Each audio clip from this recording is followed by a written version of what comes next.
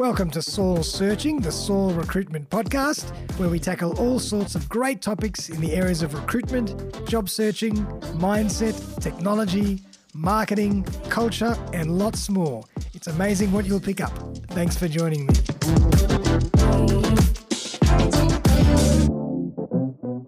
Welcome back, everybody. It's another episode of Soul Searching, the Soul Recruitment Podcast.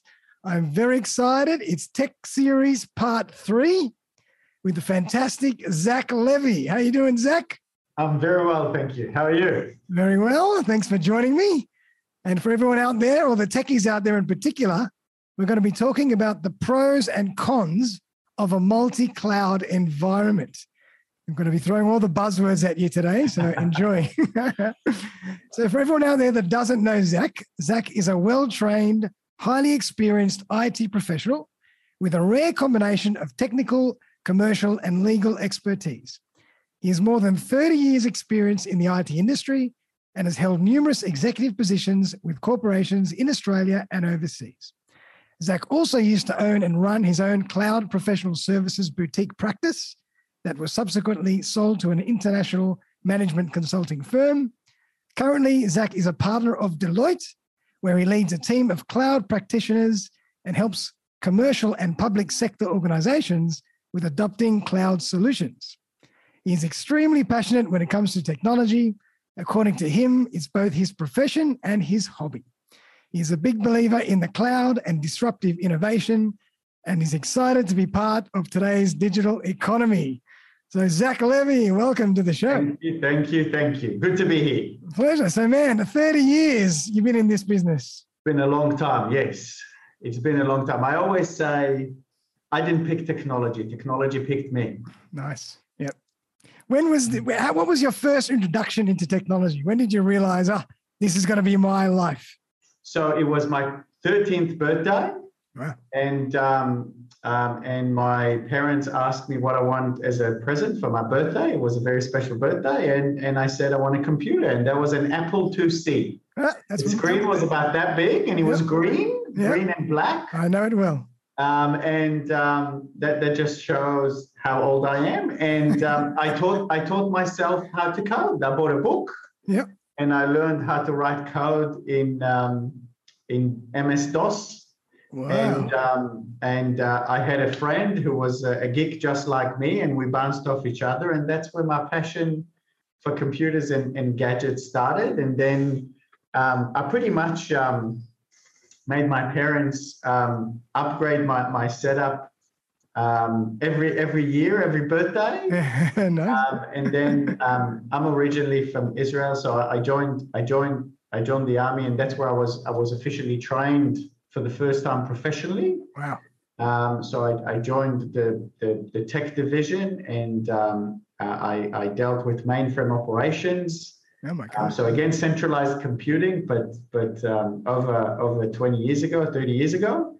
And then again, very keen desire to go into the private sector, which I did, but I only lasted for about 3-4 months, because they put me in the basement and made me cut code in the dark, and I'm more of a people person. So I made a bit of a pivot. I shifted a little bit and went to study law.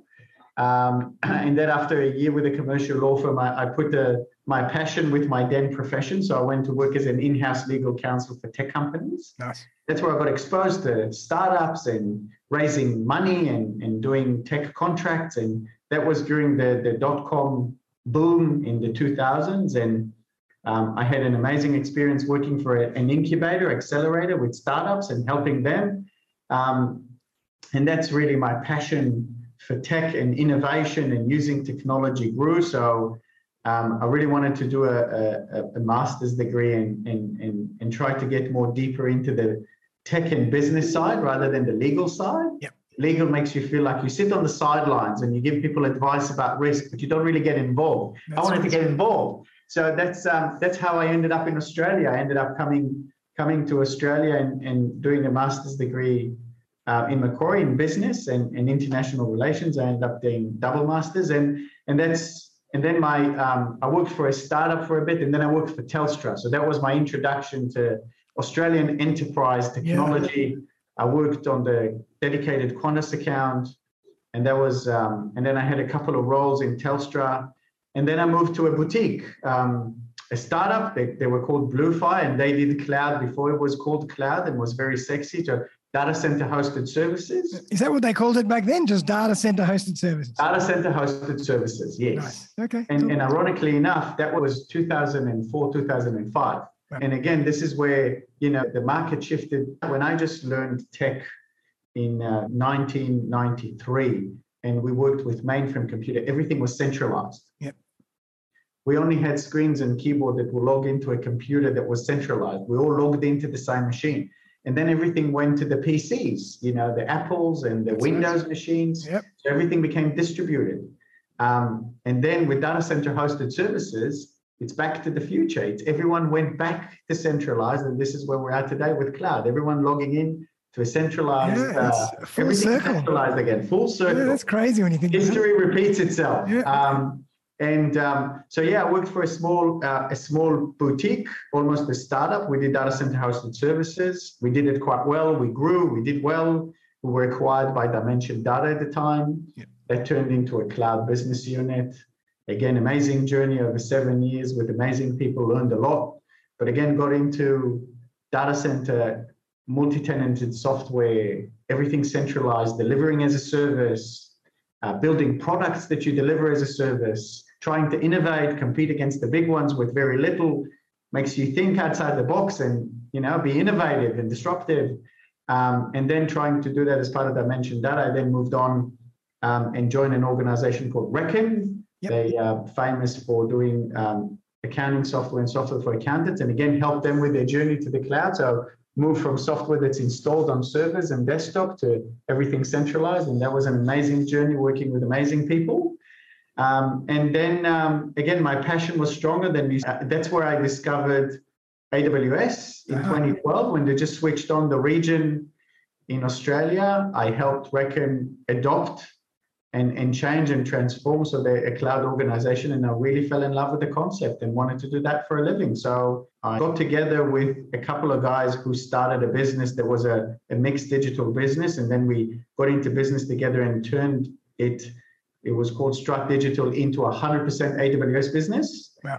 And we did quite well. We worked very closely with AWS, helped a lot of clients, did some amazing stuff with the cloud in the early days. Amazon, AWS in Australia wasn't a monstrosity then. It was a small team of people. We worked very closely with them. It was good fun. And then we popped up on Deloitte's radar, and they've acquired us in 2017. And I've been with Deloitte ever since. That's a hell of a ride. Yes. One hell of a ride. Yes. It's one hell of a ride. And you're still as passionate about technology and cloud as you ever were. Absolutely. It's I think it's a lot more mainstream today, but that's just accelerated the investment and proliferation of cloud technologies. So everyone today, whether us as individuals, small businesses, large enterprises, public sector, we now have at our fingertips and our disposal so many more powerful tools that we can experiment with, have a penny drop moment, tear it down, start again, or adopt it wholeheartedly without the consequences of investing millions. In the past, a lot of that stuff has been around for many years, but it wasn't accessible. Yeah. It was expensive. It was hard to get access to and implement. Now it's at our fingertips. Yeah. It's actually quite crazy when you think about it. Technology in the cloud has changed industries and has given birth to totally new industries just because of the capability of the technology. And it's moving now more rapidly than it ever did. It's quite scary. Yeah. Such an exciting time to be around and be in that space. So I feel quite fortunate. Ah, fantastic. Now, it took us ages just to get a head around what the cloud was. Yes. Now we've got multi-cloud, hybrid cloud. Maybe explain to everybody what exactly those terms mean. And that is a really, really good question, because it's not uncommon. Cloud is now a buzzword, and people throw that around. I've even heard about cloud recruitment and cloud people. There's cloud everything, because it's a buzzword, and people are attracted to it and use it very loosely. But the concept of and it's important that we'll speak the same language, because you could have a conversation and two people use the same words, but they mean different things. Absolutely. So cloud it could be a lot of things depending on the context of the conversation. But when you use Gmail on your phone, you use the cloud. You actually log in remotely to something that is centralized. Yep. And it's built the term is multi-tenancy, but it's built in a way that a lot of people can use it at the same time, but you have an individual experience. Gotcha. So it's right over there, yep. And we can access it, consume it. And normally cloud comes with a commercial model that is also very easy to understand. So it could be the utility model, the mobile phone. We no longer, we just pay for what we use. You don't have to install a whole mobile network to be able to call me. That's right. We just rent a little tiny bit of it, but all of us can do it together. The same utility model applies to cloud computing. Gotcha. That term has evolved and grown in recent years. So in the past, a lot of it was about infrastructure as a service. That's where AWS and Microsoft Azure and Google Cloud have become famous. So instead of buying your own servers with compute and storage and networking, you just rent what they give you. You log into it remotely, you use virtualization, you build it, and then it started getting more sophisticated. So you have services that sit on top. So when you use them remotely, that's cloud. You have the most basic level, which is infrastructure as a service. Yep. Building blocks, compute, storage, right. Networking. Then you've got what sits on top of it is platform as a service, things that utilize the basics, and you can also rent it. So platform as a service. And then you've got what sits on top of it is software as a service. Crazy, yeah. So cloud is a generic word for everything, but those are the basic fundamentals. And there's a lot of things that happen on the edges that platforms build on top of platforms that give you instantaneous capability without the need to build. In the past you had to take it and build it, now you can access it. So, for example, Salesforce is also cloud, but we use terminology around it. With Salesforce, you do a lot more configuration than customization. Gotcha. In terms of multi-cloud or hybrid cloud, if we look at the infrastructure as a service layer, so you can buy your virtual servers and your storage and your networking from Amazon, or you can buy it from Microsoft Azure, or you can buy it from GCP. Or Alibaba. Or Alibaba, that's right. There's others, but those are the prominent ones. And there's Oracle Cloud as well. I didn't know that. Yeah. Okay. Oracle, they've got their own offering. Right. But again, we all use multi-cloud. You use multi-cloud. Like I could use Gmail, and I could use something else, and then I'm using two clouds, I suppose. Correct. Yep. But if we talk about infrastructure as a service, it becomes a little bit more complicated. Right. So multi-cloud is when you use more than one provider to perform a function. So multi-cloud is a very interesting conversation, and it's got different pros and cons, whether we talk about an infrastructure as a service, a platform as a service, or software as a service that sits on top of that. Gotcha. And now we've also got infrastructure as code, which fits into that as well at some point. Infrastructure as code is how you use those platforms. Right. So if in the past, programmers used to use code to write software, right, and then you had to install the software on servers or desktop, which are the infrastructure. Mm-hmm. Today, because it's all accessible remotely, it's also accessible programmatically. Gotcha. So you can actually write code that it's not only the software that perform functions, but it also operationalizes the infrastructure at the same time. Amazing. Yep. And that is what we call a full stack developer, that write code that does everything from the infrastructure to the platform to the software that sits on top of it. Gotcha. Love it. And so before we dive in further, because I want to dig in a bit further from a technical point of view, but if a company or an organization is starting to think about their journey to the cloud, whether it's a smaller one or a larger one, what should they be thinking about before they even decide which cloud provider to use, which cloud platform to use, et cetera, et cetera? Great question. The thing is, the most important things when you adopt the cloud is to make sure that you're clear on why you're doing that. Right. There's a need. There's something that pushes you to make a change, Yep. and you're adopting the cloud because you want to do something different. Now, most of the common, you either, if it's infrastructure driven, you may want to save money. So cost saving and being operationally more efficient. That is a very legitimate driver. You could want to improve the customer experience. Everything that I do is, the customer experience is not that pleasant. I hear that by adopting the cloud, I can help use tools that the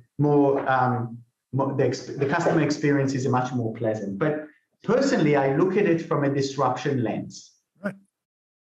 And I put customers that come and have that conversation in one of three buckets. Okay. Either you've been around in an industry for a long time, and now the industry has changed. There's new players coming. They haven't been around for that long. They're using innovation. They're nimble. They're agile. They do things really quickly. They're disrupting your industry, and you need to respond. Definitely. They're doing things quicker, faster, and you have to respond. You can be smarter, and then you've been an established player in the industry.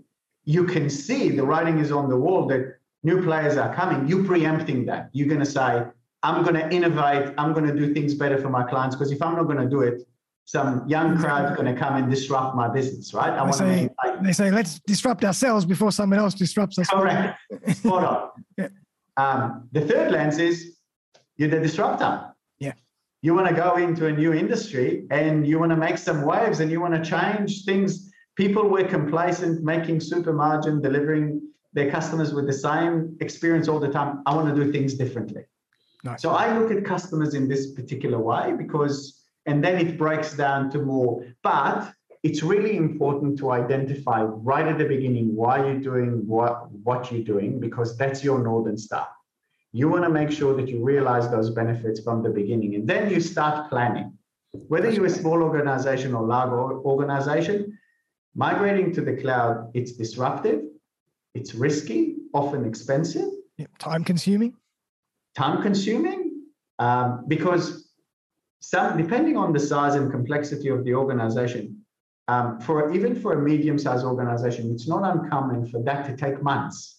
Wow. And you have to do that in parallel to running your business. It's not that you can go to your clients and say, excuse me, customers, I'm going to pause my business for the next 9 months until I'm migrating to the cloud. I'll be back. That doesn't work. You still have to run your business the same way and not impact your customers, but you want to migrate to the cloud. So before you do that, you want to make sure that you switch on the torch in the tunnel before you take your first step. Otherwise, you may stumble and may even fall. Yeah, definitely. So the planning is very important. Make sure that you know what you're moving, because a lot of organization has been accumulating technology and tech debt for many years. And I can promise you, we've helped a lot of clients in that exact journey. And you always, when you scan your environment, you always find things that you didn't know they were there, and things that you thought they were there, they're no longer there. I'm sure. And it looks very different. Yeah. It's like looking into a cupboard that you haven't opened in quite a few years. You find surprises. Yeah. So you don't want to move something across and then find out that it breaks everything. So do a good audit of what you've got and plan what it's going to look like on the other side, and make sure that it aligns with your ambition, with your Northern Star. Nice. So I'm going to translate my migration to anything from operational efficiencies to better customer experience or more agility. I want to be able to do things faster. Once you've planned, then make sure that you have a really good plan on how to implement, how to migrate, because although a lot of organizations got really competent technology teams, they don't do migrations for a living. They do whatever it is that they do for a business as a living. Right, yeah. So pick a good partner that will help you take there safely. Do it once, do it properly, and make sure that, again, you stay loyal to the planning, the timelines, the costs, the things that you'll do in the process to get there. Make sure you engage your people. Tell them the change is coming. And once you move to the cloud, the way that you run your environment is very different to the way that you used to run it before.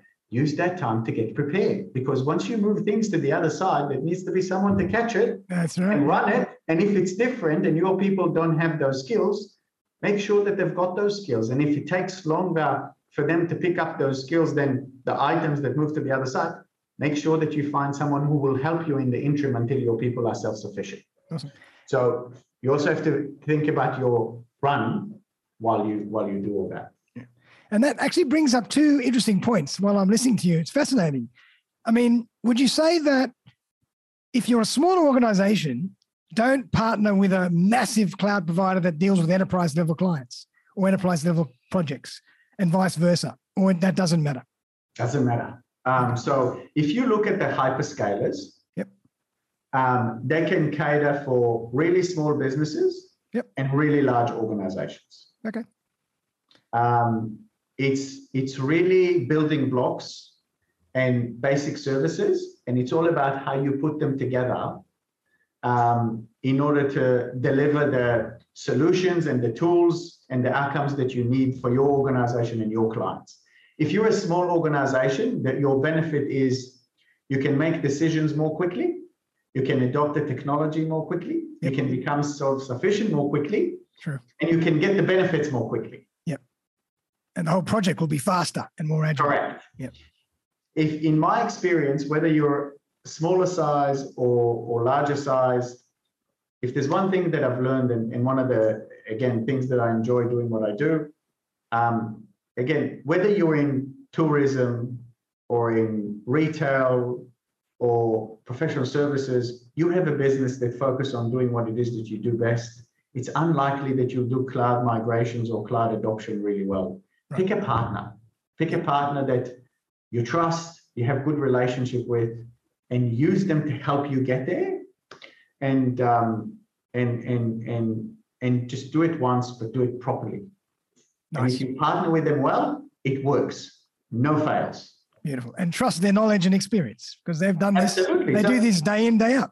Go through the due diligence process. Make sure that you find someone that you find competent, but you also trust you can engage in a meaningful way. Like, even if they're professionals, but you don't gel and you can't trust them and you can't develop good working relations, you'll need that, because you will rely on them to move you to the cloud. And they will rely on you, because after all, it's your business, not theirs. They're just getting to know the systems. It's right. Your business. So if you guys don't work hand in hand, bringing the expertise and the intimate business knowledge together, there's less chances that it's going to work without hiccups. Good point. And it's when that true partnership happens, that's when projects go flawlessly. Love it. And that's when you get synergistic effects. You get a result that's even better than what you both dreamed of. 1 + 1 = 3. That's what happens. And the thing is, when you do those projects, because they're complicated, technically complicated, operationally complicated, people are involved.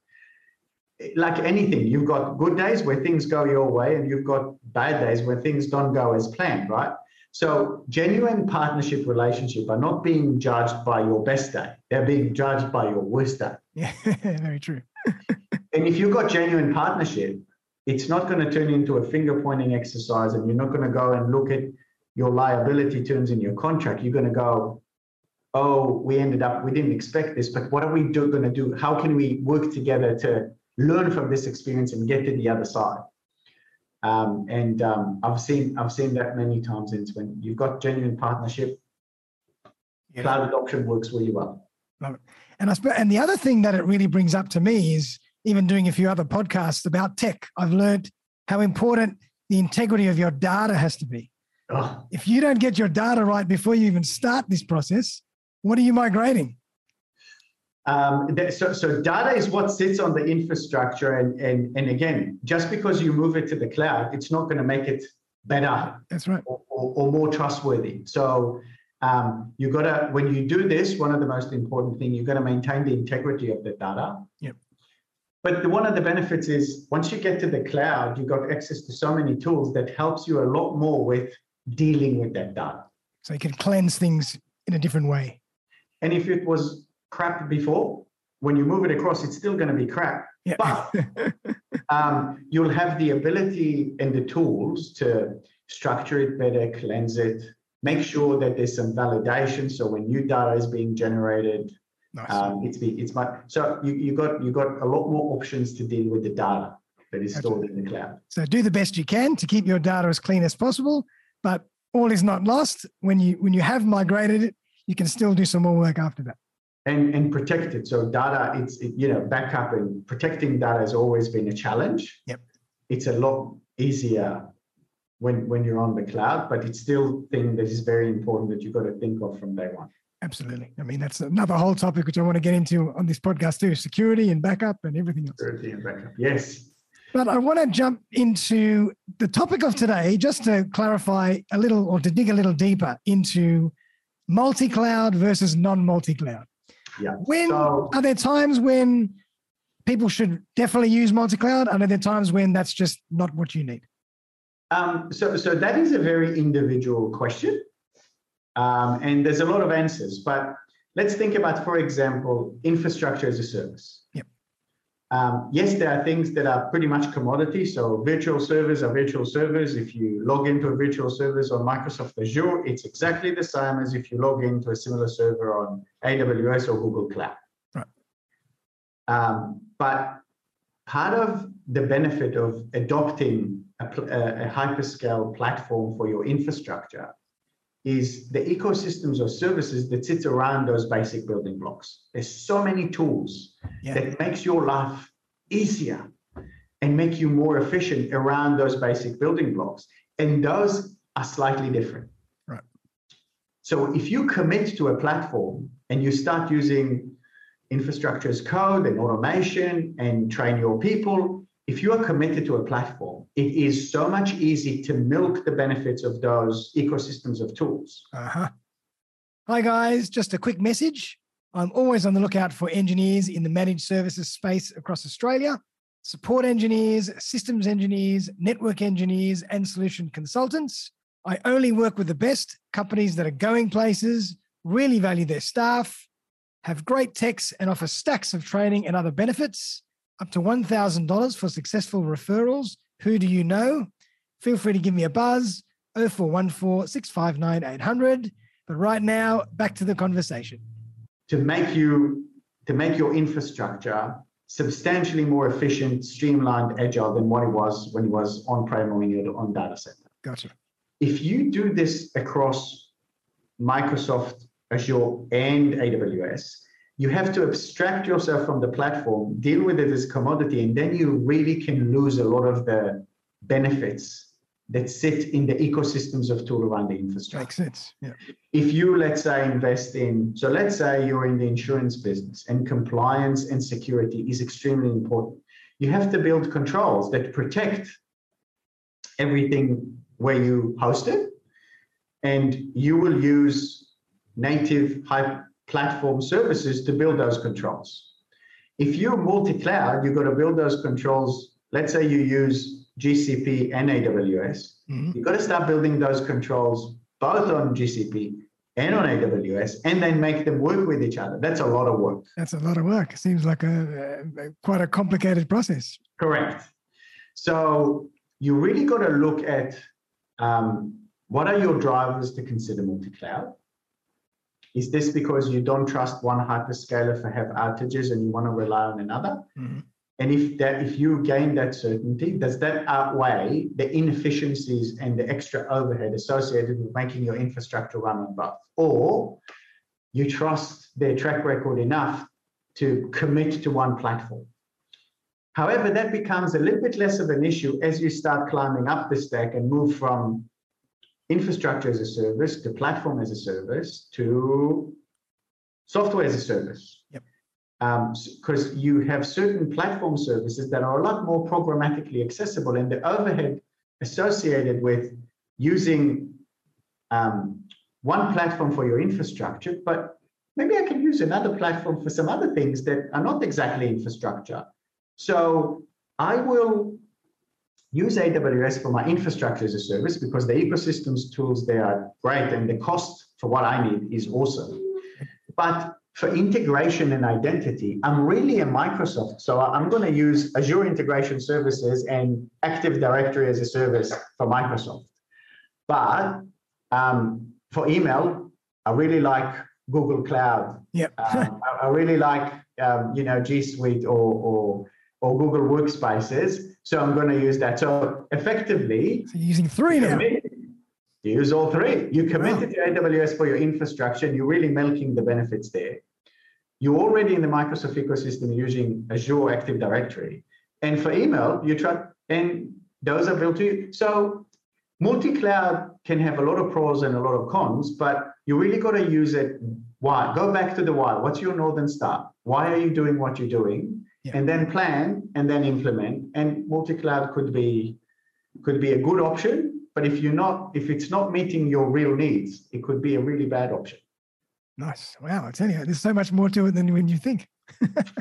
and so, for example, if you look at the major financial institutions, they're regulated. Right. So in the past, APRA, which is the regulated body for financial services, they used to say, you need to have your infrastructure in more than one data center because it's important. Customer record, by law, by regulation, you've got to have data center redundancy. Gotcha. The whole concept of data center redundancy is not as relevant anymore when you use hyperscale platforms. So the recommendation or the requirement now from the regulator is use multi-cloud. And that puts the large financial institutions sometimes in a bit of a pickle because they need to comply with the regulations for certain use cases, which means that they got to lose some of the efficiencies and put more effort in making sure that what runs across both clouds is not too dependent on the platform services, and you can actually do that. So the why is really important. Right. So in that example, you are forced to go multi-cloud. Correct. Purely by law. You have no choice. Yes, it's more regulations, but yes. Okay, absolutely. Interesting. Yeah. Wow, okay. And I suppose, even though a company or an organization is going to be using a cloud provider to help them with this transition, what do they have to do to make sure their own staff or their own teams are upskilled enough to handle this during and after the project is finished? That is extremely important. But by the way, that presents a huge opportunity and already is for a booming, tech labor market in Australia and all over the world. But it is extremely important and not always the first thing that organizations think about. Yeah. Again, one thing that I've learned and proves right every time, technology is predictable. It will do what you will tell it to do. Sure. If you made a mistake, you won't do it properly, but it is predictable. People, not so much. So an organization that move things to the cloud, like I mentioned before, they run very differently on the cloud than when they run in traditional environment. And so it's really important that from the beginning, when you plan your journey to the cloud, you also take into consideration, how do I change the skills that I've got within the organization to be able to run the cloud from the first day that I need to? Wow. That means your IT team that in the past needed skills in a particular area, now they need to update their skill to include the cloud. And your roadmap to the cloud, your technical roadmap to the cloud, and your operational roadmap to the cloud will also need to include your people. Yeah, communicating the changes to them and having a plan out to upskill them. And again, it's not uncommon for the infrastructure and the applications to move to the cloud faster than what you plan, than your people. Yeah. So it's important to find someone to help you on the journey and help you run that environment while your people learn how to do it. And one of the things that I believe in and a lot of customers that we work with really appreciate is help organizations and teams pick up the new skills through doing. Nice. Get them involved. So if you're a partner and you're helping your client, you bring your experience, you bring your tools, you bring your methodology to make their journey to the cloud safe, planned, secure, and cost effective. Involve the people that would be involved in running it. Yep. Bring them on from the beginning in the project. From the beginning, get them involved. So if you, as the partner, if you've been asked, dear partner, help babysit some of the cloud workloads until we're ready. Yep. Then we involve the client IT team as they go through the training and the upskilling. We get them involved. In the beginning, they're in the background, they're shadowing, they're looking. And when they get to a particular maturity, they really get involved and they lead. And when they get to the right level of maturity, we exit and we let them run the environment themselves. And a lot of the things that happen throughout that process, now that organizations have access to all those tools, they start questioning, why do we need to put so much effort into infrastructure as a service and deal with the infrastructure? We should invest our people and get their skills to be much higher up the value chain. We'll get partners to do run our infrastructure, because that's the same for everyone. They can probably do it cheaper and better. Yep. And that's basically managed services, yes? Correct. Yep. And I'll get my people reskill. I already need to train them. I'll train them on things that are a lot more value add to my business. Great. Yep. And again, that create opportunities. That's part of the change that you described before, the create opportunities for everyone. And again, people within organization, they learn, their skills go up the value chain, and MSPs get more clients that want help with running their environment. And actually on that point, if you work with a cloud provider to go through this transition, do they, or some of them, would they actually help you train your internal staff? Does that come along with the package sometimes? To a degree, it does, and different providers do it in different ways. But a lot of it is, think about it as generic training. Right. You can get certified and you can get accredited, and that will teach you how to run the environment and use the tools. It's like anything new that any new tools. If in the past it used to be NetApp storage that you had to install it in your data center, now AWS, you do an architect professional and it teaches you how to deal with storage in the cloud. But you have to, as a business owner and a leader in an organization, you've got to take that to the next level and think, how do I not only upskill my people, but I put an operating model that is more efficient to my business, take those cloud benefits and translate them to business benefits. Nice. Yeah. So that's the whole point of using the cloud. That's right. Now you're a more agile business that have business benefits. So you got to find a way to create a training plan that is unique to organization, and again, aligned with the Northern Star, with those benefits that you're looking to get. Right. And what about in terms of the training and the certification that we were just discussing? Like a lot of my candidates and engineers that I speak to every day, they'll always ask me, what should I do to get ahead? What training should I do? Which cloud platform which certification should I do, et cetera, to help me get that dream job? Yeah, so my response or advice for that would be absolutely get those certifications, 100%. And keep them up to date. Right. For tech professionals, that is a testament to your knowledge, your expertise, and your investment in your profession. 100% they're important. It's less important which one. Yeah. It's more important that you'll have one. Okay. And if you find an area that you enjoy and you want to specialize in, go deeper. Most platform will give you a foundational level cert and then another level cert, and you can specialize as very deep, very broad. Those as the ecosystems of services grow, so would the certifications. Yeah. And as things grow, you almost have to specialize because you can't be across everything. You can't. You're not a However, and that has always been across tech professional in my experience, and it's no different. Some people prefer to go deep, yep, and some people prefer to go wide. Fair enough. And I've seen in the teams in tech professionals, some say, I want to specialize in a particular cloud platform. So let's say AWS, and they go and they gain as many certifications as they can within the AWS. So that's their area of passion, or that's their area of chosen expertise. On the other hand, there are those that take pride in, I'm a technology professional and I can help you figure out what's the right way to do things irrespective of the platform. So they go and they get more foundational or general expertise across multiple cloud platforms. So I know engineers that will have as many certs as they can within one, and I know that get a few in each. Amazing. Yeah, so they're technology agnostic. Correct. Yeah.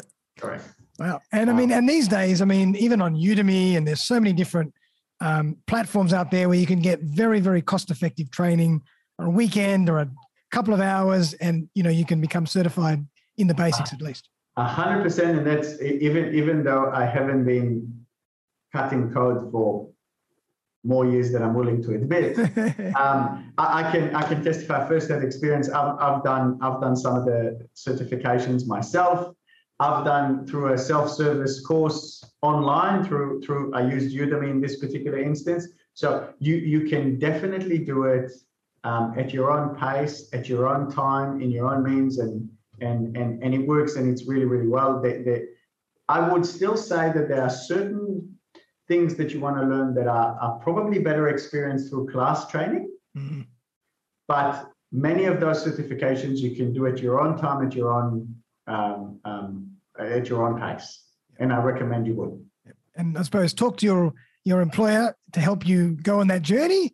And if for whatever reason they won't do it or you can't do it, find a way to do it on your own. I personally think that most employers today, employ tech professional, will encourage them to update and maintain their skills and certification. So absolutely talk to your employer. I think many will be surprised to hear, surprised to learn that employers will support them. Yep. But even if they don't, for whatever reason is, invest in yourself. It's worth doing. Yeah. And as we said, it's so cost effective now that, you don't have an excuse not to. Correct. Yep. And I want to talk about one other little buzzword that's popping up or rearing its head lately, and that's serverless technology. Serverless technology. What the hell does that mean? Serverless technology. So, in its basic definition, in the past, when you wrote code and you wanted to operationalize it to make it perform a function, you had to install it on a server. Right, sure. So you spin up a virtual server, you write your code, you install it, you run it. You had to have your server running for that code to run and perform that function. Makes sense. Over time, the hyperscale platform realized that they can actually use unutilized server capacity and technology to allow you to install code in thin air. Right. So you don't have to make sure that a server is up and running and you pay for a server. Because think about it this way. Sometimes you'll have to spin up a big server to install just a tiny piece of code. So you pay for all that capacity while you only use 10% of it. Right. So it's almost like a little, you're using or utilizing a temporary server or a temporary part of a server. Let me be specific. Let's say you need a function that if I drop an image in my Facebook account, you grab it and you store it in your Microsoft Drive in the cloud. Perfect. You wrote a piece of code that does it. You need it to run somewhere. So, but it's really efficient. It's really small. So you spin up the smallest server that you can on AWS. But even when it runs, it only uses 5%. But you've got to pay for this expensive server. Now, if you power off the server and you put an image in your Facebook and the server is not running, you won't be able to perform the function that it needs and copy it and put it in your cloud drive. Right, yeah. So you need the server running all the time. So you pay for 95% capacity that you don't use. Gotcha. Yep. Not very smart, not very economical. No. So the hyperscalers came with an option to say, let you run code without actually spinning up a server. I'm going to allow you to install it because we've got servers running all the time. And sometimes that capacity is not used. So we'll allow your code to run all the time.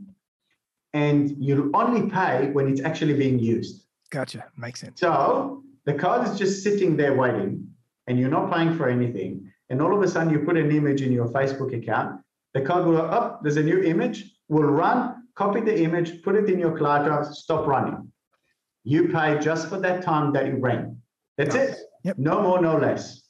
Now, you got a huge benefit because your software can run all the time, but you only pay when it runs. And the hyperscale provider got a lot of benefit because you're now installing all your code on their environment because it's really economical and effective. Yeah. So are a lot of organizations now using serverless or moving towards using some kind of serverless technology? Absolutely. It's a trend. It's powerful. It's economical. It ties in natively into all the services within the platform. It's sticky. Wow. And it's definitely a really growing trend. And it's here to stay. What do they come up with next? There's a lot of area that becomes specialized. Yep. So again, you move to platforms that sits on top of platforms, and then you don't need to build anything. You just configure, and you've got outcomes. So it's crazy when you think about it. Yeah. Wow. Well, Zach, I mean, that's been incredible. I really appreciate such a detailed and thorough journey into this new world. Or it's not so new anymore, but it's just the nuances of what we've been developing over so many decades. Yes. But where do you think this might go in the future? I mean, I'm not asking you to become a fortune teller, but where do you think this might head? What do you think is next? The cloud, it's the new normal. Yep. So if 5 years ago, the conversation around organizations and businesses was, there's this new public cloud, should we not? It says they got the word public in front of it. Is it risky? Those are not other conversations today. The conversations today are about, well, we're not in the cloud, so we're missing something. Yeah. So everyone is now using cloud. New businesses and new offerings, they're now born in the cloud. So we now live in the born in the cloud world. Yep. Where the rest of the world is just catching up. So cloud is here to stay. And a good point on that, just to jump in, the new generation of talent is also born into the cloud. Correct. So the same way that kids that were born today and even 10 years ago, they don't know what the phone with the dial is. It's really new to them because they never knew it as a phone. The tech professionals today, a lot of them never had to deal with the physical server. There was no need. They were born into virtualization and directly to serverless. So a lot of those that are learning today, they learn about this stuff for historical purposes. Yeah. But now we're going up the value chain and platforms are being created to make things a lot more accessible and a lot more configurable. So you really use them programmatically without the need for infrastructure. Yeah. Data and analytics are becoming a much more integral part of what we do. So that will play a bigger role in today's organization, and that runs on those platforms. Yep. And they offer a platform as a service. So there's organizations like Snowflake and Databricks, and they give you a data and AI platform. So building blocks that you can turn into, they make data and AI a lot more accessible, a lot cheaper, a lot more powerful. Just bring your data and we'll help you turn it into insight. Wow. And then you don't care if it runs on AWS or Azure because they give you the platform. And now we're developing an ecosystem of professionals that specialize in Databricks. They don't care about the platform, the infrastructure that it runs on. Databricks sort that out for them. They work on top of that. Yep. And then what happens, now that we've given organizations and businesses outcomes, they don't need to worry about the building blocks. Now specialization move into industry. We want the outcomes to be industry specific. So there'll be platforms for healthcare, platforms for financial services, and platforms for retail. So when you get things out of the box, not only they give you outcomes, they give you outcomes that are relevant to your industry. Wow. So it's just going to be more and more of a sophisticated expression of what we already have. You'll get a much more complete outcome out of the box and a lot more efforts to turn it into something functional for your business. That's where that's where the direction seems to be heading. Yeah. And it will almost be irrelevant which platform you're on because all these tools and software applications will run on any platform anyway. Correct. So here is a new buzzword for you, Darren. Industry cloud. Industry cloud now. I love it. So you go to the cloud and there are solutions specific to your industry. That's where the trend is starting to head. Amazing. Yes. Well, Zach, I really appreciate it. It's been incredible learning experience for me. You've got a way of explaining things in a very simple, effective way that I can understand. And I hope the audience, has really enjoyed that as well. A bit of a dive into some of the new technology. Me too. It's been a pleasure. Oh, thank you. And if anybody wants to get in touch with you, what's the best way they can do that? LinkedIn is probably the best way. I'm there. I try to express an opinion every once in a while. So reach out, connect on LinkedIn, send me a message. Love to. Awesome. Love to engage. Love to broaden the network. I'll make sure that I put all the links in the show notes to LinkedIn. But again, really appreciate you coming on the show. I've enjoyed that immensely, and I hope the audience has as well. Any last words? Any last things you want to leave us with?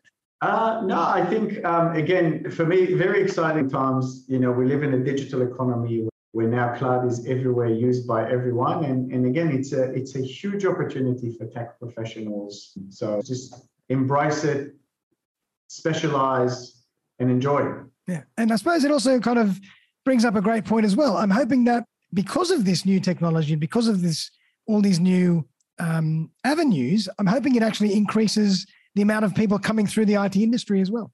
Oh, of course. Because we need that. There's one thing that I can tell you that we really need to change. We don't have enough diversity in the tech community. Yeah. And we don't have enough women and young women that go into the tech professional. And I really hope that will change. That now that it's a lot more proliferated and a lot more exciting stuff, I hope that we'll have a lot more women engineers and women tech professionals joining the community. I'd really love to. Absolutely. I think that'd be fantastic. Absolutely. Yes. Well done. I love it. Well, Zach, I really appreciate you coming on the show. I thank you once again for your time and that incredible insight into technology of the new age. And everybody out there, I hope you really enjoyed that as much as I did. We'll be back very, very soon for another episode in our tech series. If you have anything that you particularly want to learn about or want us to explore, please do write in and let me know. And I'll try and put together an episode specially tailored for you. So thanks again, Zach. I really appreciate you coming on the show. Thank you. And everybody, have a great day. We'll see you next time. Yeah.